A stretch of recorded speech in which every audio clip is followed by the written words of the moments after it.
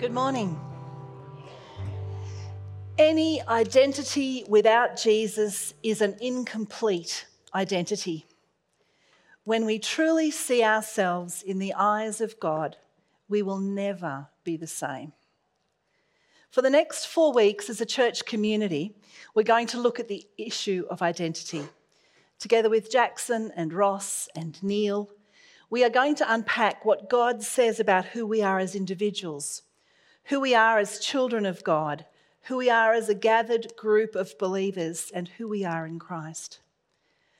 2 Corinthians 5:17 says this: "This means that anyone who belongs to Christ has become a new person.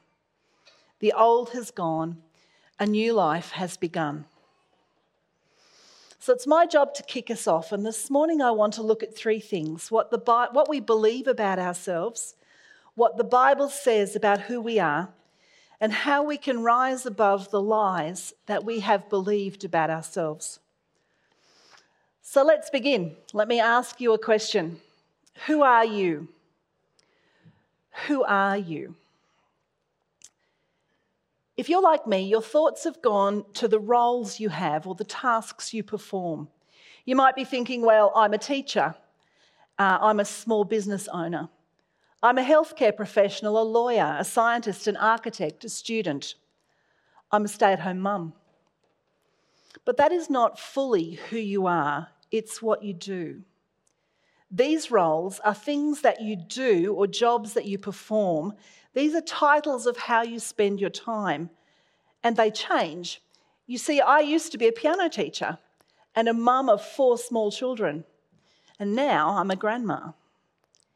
If we build our identity on what we do, we run the risk of being derailed.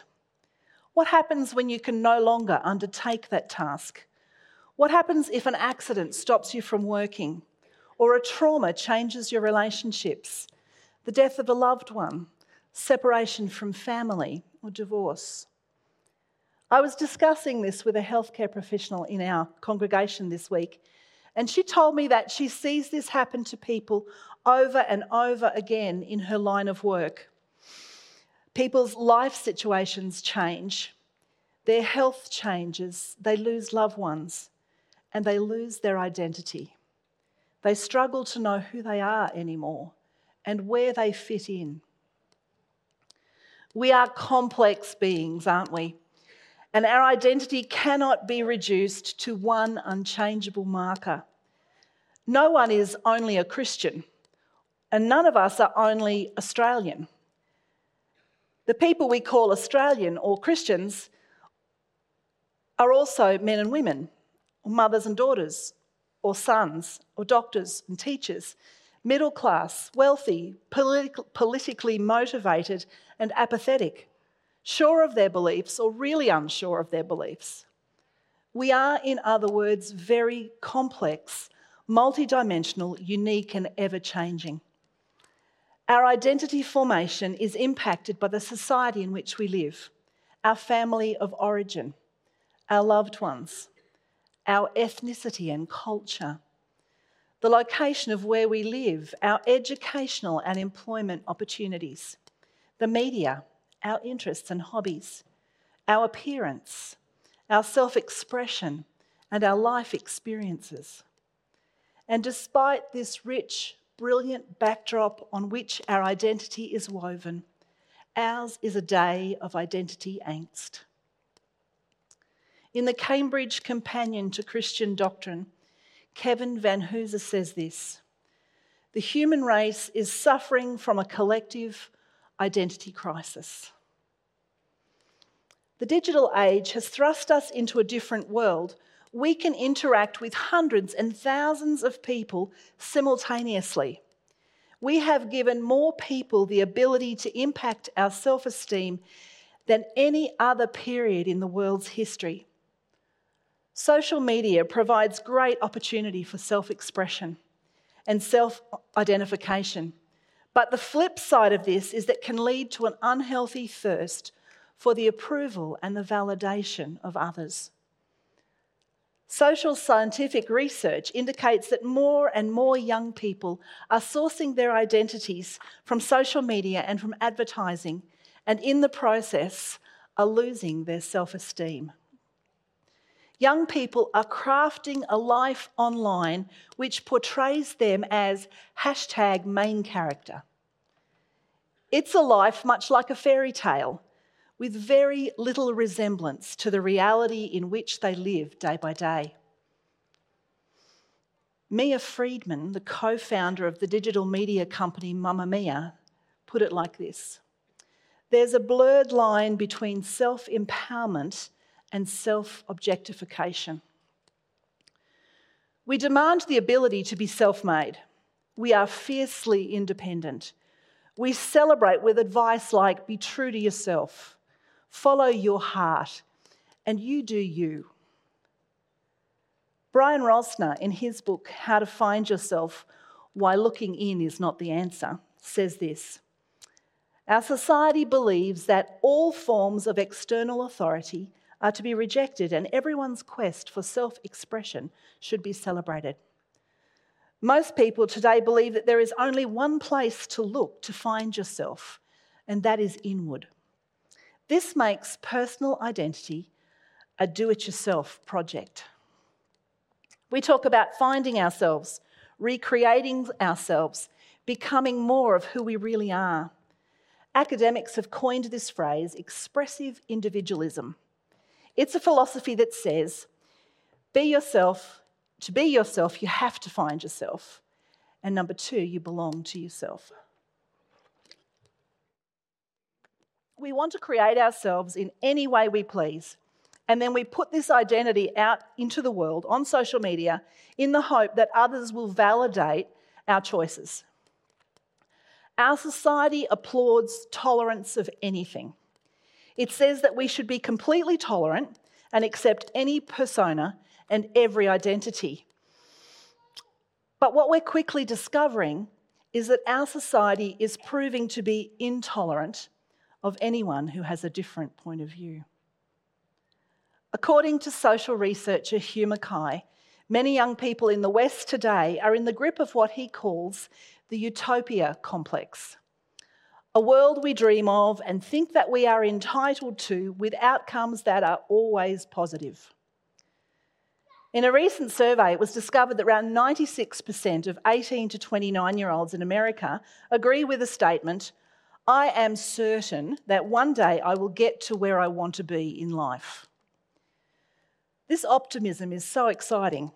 It paints a bright and happy future where anything is possible, and we want that for our young people. We want them to be possibility thinkers, but we need them to understand how to mitigate for problems and how to deal with disappointment and how to pivot and redirect and regroup when roadblocks occur. Despite amazing advances in medical science in our lifetime, all human lives remain marked by things like serious illness, heartbreak, tragedy, loneliness, and grief. This utopia complex sets our young people up for disappointment when things don't turn out like expected or when something goes wrong. An increasing number of childhood educators, teachers, and psychologists are raising concern about the lack of resilience in our children today. Some professionals have labelled those who are born and grow up in the 21st century as the fragile generation. We believe for all the good things, and we cannot cope when they do not eventuate. Alongside this desire to be fiercely independent, we desire to be fully known and fully loved for who we are. As followers of Jesus, our identity comes from who God says we are. God says we are made in his image. We are saved by grace and we are his children. But every day we are tempted to believe things about ourselves that are untrue. So whose voices do you listen to?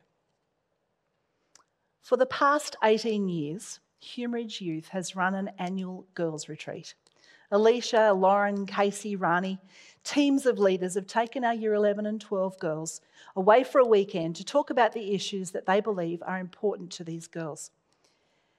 Every year, one of the biggest issues facing our teenage girls is identity. Who they are, who they think they are, who they are following, who they want to be, who their friends say that they are.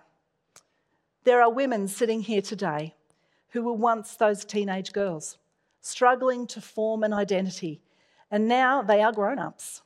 Some of them mothers who are impacting the lives of new generations of young people. One of the activities that we do with the girls is to get a plain t-shirt and to write on that shirt in a marker words that people have used to describe us over our lifetime, words that are hurtful or painful. I see in these girls that some of these words carry with them deep pain. Some of the words that wound the deepest have come from the people who should love them the most. Their parents, their carers, their relatives, their close friends. Some of them have been taunts at school or deep-held beliefs of not meeting up to the standards of what they've been expected. There are tears shed as we write these words. Stupid, ugly, waste of space, too black, too white, too fat, lazy, cheater, loser, quitter. And some of the words on the other side of that shirt were not G-rated, so I didn't turn it around. I get one of the leaders to put that shirt on, and we wear these words. These words leave scars and bring shame. And as I talk about this, I know some of you have been carrying words around with you that you have begun to believe and have become part of the fabric of who you are. Those words and those descriptions are not who you are. I have spent many years with young ladies helping them to see their worth and their value and to begin to get a glimpse of who God thinks they are. As I've gotten older, however, I have discovered that some of the issues our year 11 and 12, 16 and 17-year-old selves believed remain the same as we get older if we don't surrender them to Jesus. When we've exhausted these ugly words, we get a second shirt. And using our Bible knowledge and experience and verses to prompt us, we write words that we would use to describe the person next to us. It's so interesting to me that these girls have wonderful words to describe their friends, but struggle to apply those same words to themselves. Tim Keller said that the Bible has the power to restore your true identity. When we accept God's gift of salvation, this is what he says of us. You are accepted. You are chosen. You are free. You are forgiven. You are a new person. You are a child of God. You are made in God's image. You belong to Jesus. You are not alone. You are protected. You are redeemed. You are loved and you are precious. When that t-shirt, the second t-shirt, is full, we get the leader to put the shirt over the first t-shirt. Because when God looks at us, he sees the second shirt. He knows our weaknesses and our failings. He sent Jesus to pay the price for our sin. When he looks at us, he doesn't see those other labels anymore. I want to pause here to mention two books that I love in helping children to understand their value and whose voice they are listening to. If you have to do Christmas presents for little people, these are good ones to think about. Both of them are by Max Lucado. The first one is You Are Special. This helps little children to identify those whose opinion matters and who they should be listening to. The second one, also by Max Lucado, is The Song of the King. This helps us to identify what God says and to learn to tune out the voices of others that pull us off course. They're both modern-day parables that teach really important lessons. And can I encourage you, young parents, to help each other with resources like this? There are so many voices in your lives that make you feel like you are failing. We need to speak words of life to each other, words of encouragement and words of support. In the last fortnight, our life group has been looking at those words on that list before from Scripture, the words that Christine used this morning too in communion. A lady in our group was reduced to tears as she admitted that she knows what the Bible says. She knows in her head that God thinks those good things about her, but it's so hard to allow those good things to drop from knowledge in her head to a reality in her heart. For so many years, the things she has been told about herself make her believe that she will still never be good enough, that she is a failure and that she will never amount to anything. So what is it that keeps her, and in fact lots of us, from believing or identifying, living in the identity that God has promised for each of us? God said that salvation has nothing to do with how hard we try, or how hard we try to be good, or how many good things we do. But we have a hard time believing that. We complicate salvation. We struggle to believe that forgiveness is a gift and that it covers everything. Our salvation is fully on the shoulders of Jesus. He took our sin and our shame to the cross with him, and he bore the price that we deserved. Romans 8:1 says, "Therefore there is now no condemnation for those who are in Christ Jesus." The Message says it in such a beautiful way. We no longer have to live under the continuous, low-lying black cloud. If Satan can keep us trapped in shame and guilt, we will never be free. We can experience freedom from guilt and shame not because we are good enough, but because Jesus is. Not because we deserve it, but because Jesus paid for it. Guilt and shame are Satan's weapons to keep you trapped. These two things, guilt and shame, can change the way we interact with the world and the way we think about ourselves. Shame can change our behaviour when we wrongly connect our identity to shame. We become vulnerable to perfectionism. We try to silence our shame by performing perfectly. We think that if we perform perfectly, we deserve praise. Shame makes us critical of others. Because we are critical of ourselves, and it drives us to be critical to those people around us. Shamed people tend to shame others. We hate the sin in others that we see in ourselves, so we comment and we criticise and we judge. Shame predisposes us to self-defeating thoughts. These thoughts shield us from disappointment, or they lower our expectations so we won't be disappointed. We never try anything new, we don't risk anything, and we sabotage anything God wants to bless us with. Shame-based thinking is not from God. The Bible calls Satan the father of lies. It is who he is, and it is what he does. Jesus said this of Satan: "When he lies, he speaks his native language, for he is a liar and the father of lies." Satan loves to keep us in shame and in guilt and in fear. If he can distract us from the truth of what God tells us, then we will never walk in victory. Jesus prayed for us that God would protect us from Satan and his lies. He said this: "My prayer is not that you take them out of the world, but that you protect them from the evil one." If you find yourself here, trapped in guilt and shame, tell Satan he's a liar. He cannot keep you trapped in the state that God has released you from. You are not what you did. You are not what you do.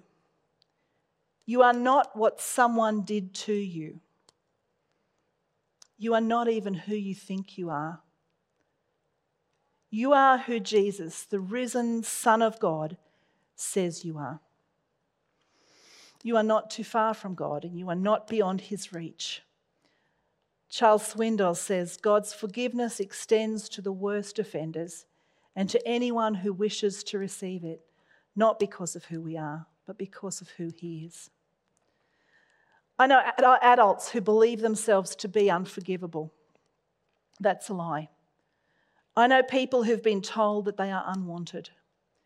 They have been treated unwanted all their life. Words have been spoken over them that form deep scars. Their internal dialogue is stuck. If this is you, I'm so sorry. God's words can break the chain of those words. He can give you freedom and relief and restore you to the identity that God has given you. Sometimes, however, it's not the words that others have spoken over us that keep us trapped. It's our own words. It's our own thoughts. We complain about who we are. The words we use to describe ourselves do us damage. I'm too short. I'm too fat. I'm too old. I hate my hair. I wish I had straight hair or curly hair, or I just wish I had hair. I wish I was younger. I wish I was funnier. I'm not smart enough. I'm not capable of much. We use words that diminish us. These words do nothing to help us draw closer to God or to honour him in the work that he did of creating us in his image. In fact, talking like that is false humility. Psalm 139 says that you are fearfully and wonderfully made. You are a work of art. You are God's masterpiece. Ephesians 2:8-10 says this, you are saved, God saved you by his grace when you believed. And you can't take credit for this. It's a gift of God.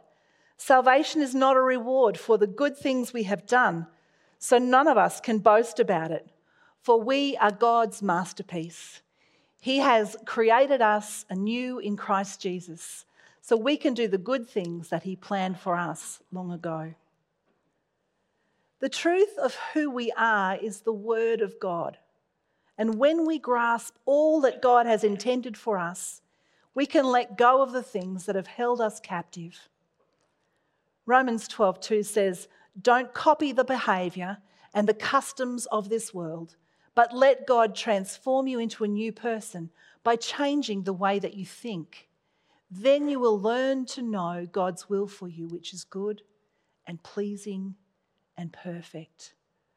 A paraphrase of that is, don't let the world squeeze you into its mould. Ask God to remove the labels and the shame, and ask God to replace them with what he says about you. We keep the cross of Jesus close. And if we filter every attitude and every thought through the filter of Jesus and his sacrifice for us on the cross, through the word of God and what he says about us, then we begin to believe the truth of who we are. A.W. Tozer put it like this, put God in his rightful place and 1,000 problems are solved all at once. Go back to the list of words that we used earlier. Read them. Look them up. Begin to take them on board because they are what God says about you. Whatever you are facing today, lean into Jesus. Lean into what he has done for you on the cross. Read what he says about you in his word. Read your Bible and take it to heart. Take part in communal worship. Find yourself in church with others who are doing the same thing as you are. Take communion. This centres us on Jesus once again and draws us into confession and thanksgiving. Be baptised like Caleb was this morning and identify yourself with Jesus. The giving up of self and relying on Jesus is the ultimate way to find yourself. Matthew 10 says, whoever finds his life will lose it, and whoever loses his life for my sake will find it. These acts we've been doing this morning already, communion and baptism, are both individual and corporate. They are part of our collaborative identity. We identify as followers of Jesus. We do it alone and we do it together. Right-sizing our identity is only found when we look to Jesus. His will be done in our lives. His kingdom come. And then in the middle of whatever you find yourself in this week, God is there. In the middle of the storm that I'm living in at the moment, I know that I am desperate to keep close to Jesus. I keep my eyes on him to know his comfort and his strength and his direction. I cannot rely on myself, and whatever I believe myself to be, I know I'm not that strong. I cannot get through this without God, and I would hate to try. I read a story in this last week of a man who was facing an overwhelming life challenge. He said the only way was to stay in the eye of the hurricane. Us Aussies would call it a cyclone. The centre of the cyclone, the eye, is always still. Through every transition, if you stayed centred on what is central, you can stay steady and strong. The centre of the storm is still. There is a centre that is unmovable core of the cosmos. It is God. Be still before the Lord and wait patiently for him, and do not fret, says the psalmist. To finish my message this morning, I want us to do something together that will help to right-size our identity, both as individuals and as a church. It is the perfect substitute for expressive individualism. Expressive individualism directs the person to build their own kingdom. Jesus enlists us in the service of the kingdom of God. The core of expressive individualism is looking inward to find your true identity, your authentic self. Jesus asks us to look to God. The writer of Hebrews says it like this: fixing our eyes on Jesus, the author and the perfecter of our faith.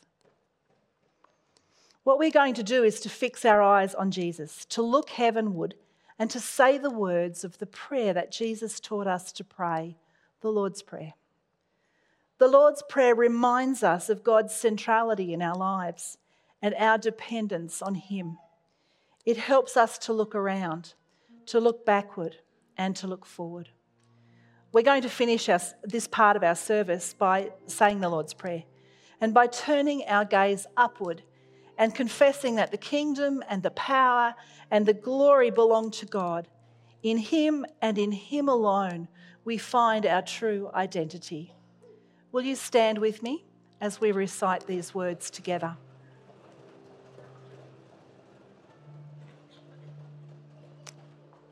Let's pray. Our Father in heaven, hallowed be your name. Your kingdom come, your will be done on earth as in heaven.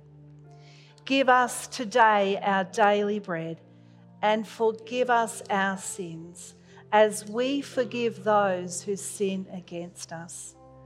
Lead us not into temptation, but deliver us from evil. For the kingdom, the power, and the glory are yours, now and forever. Amen.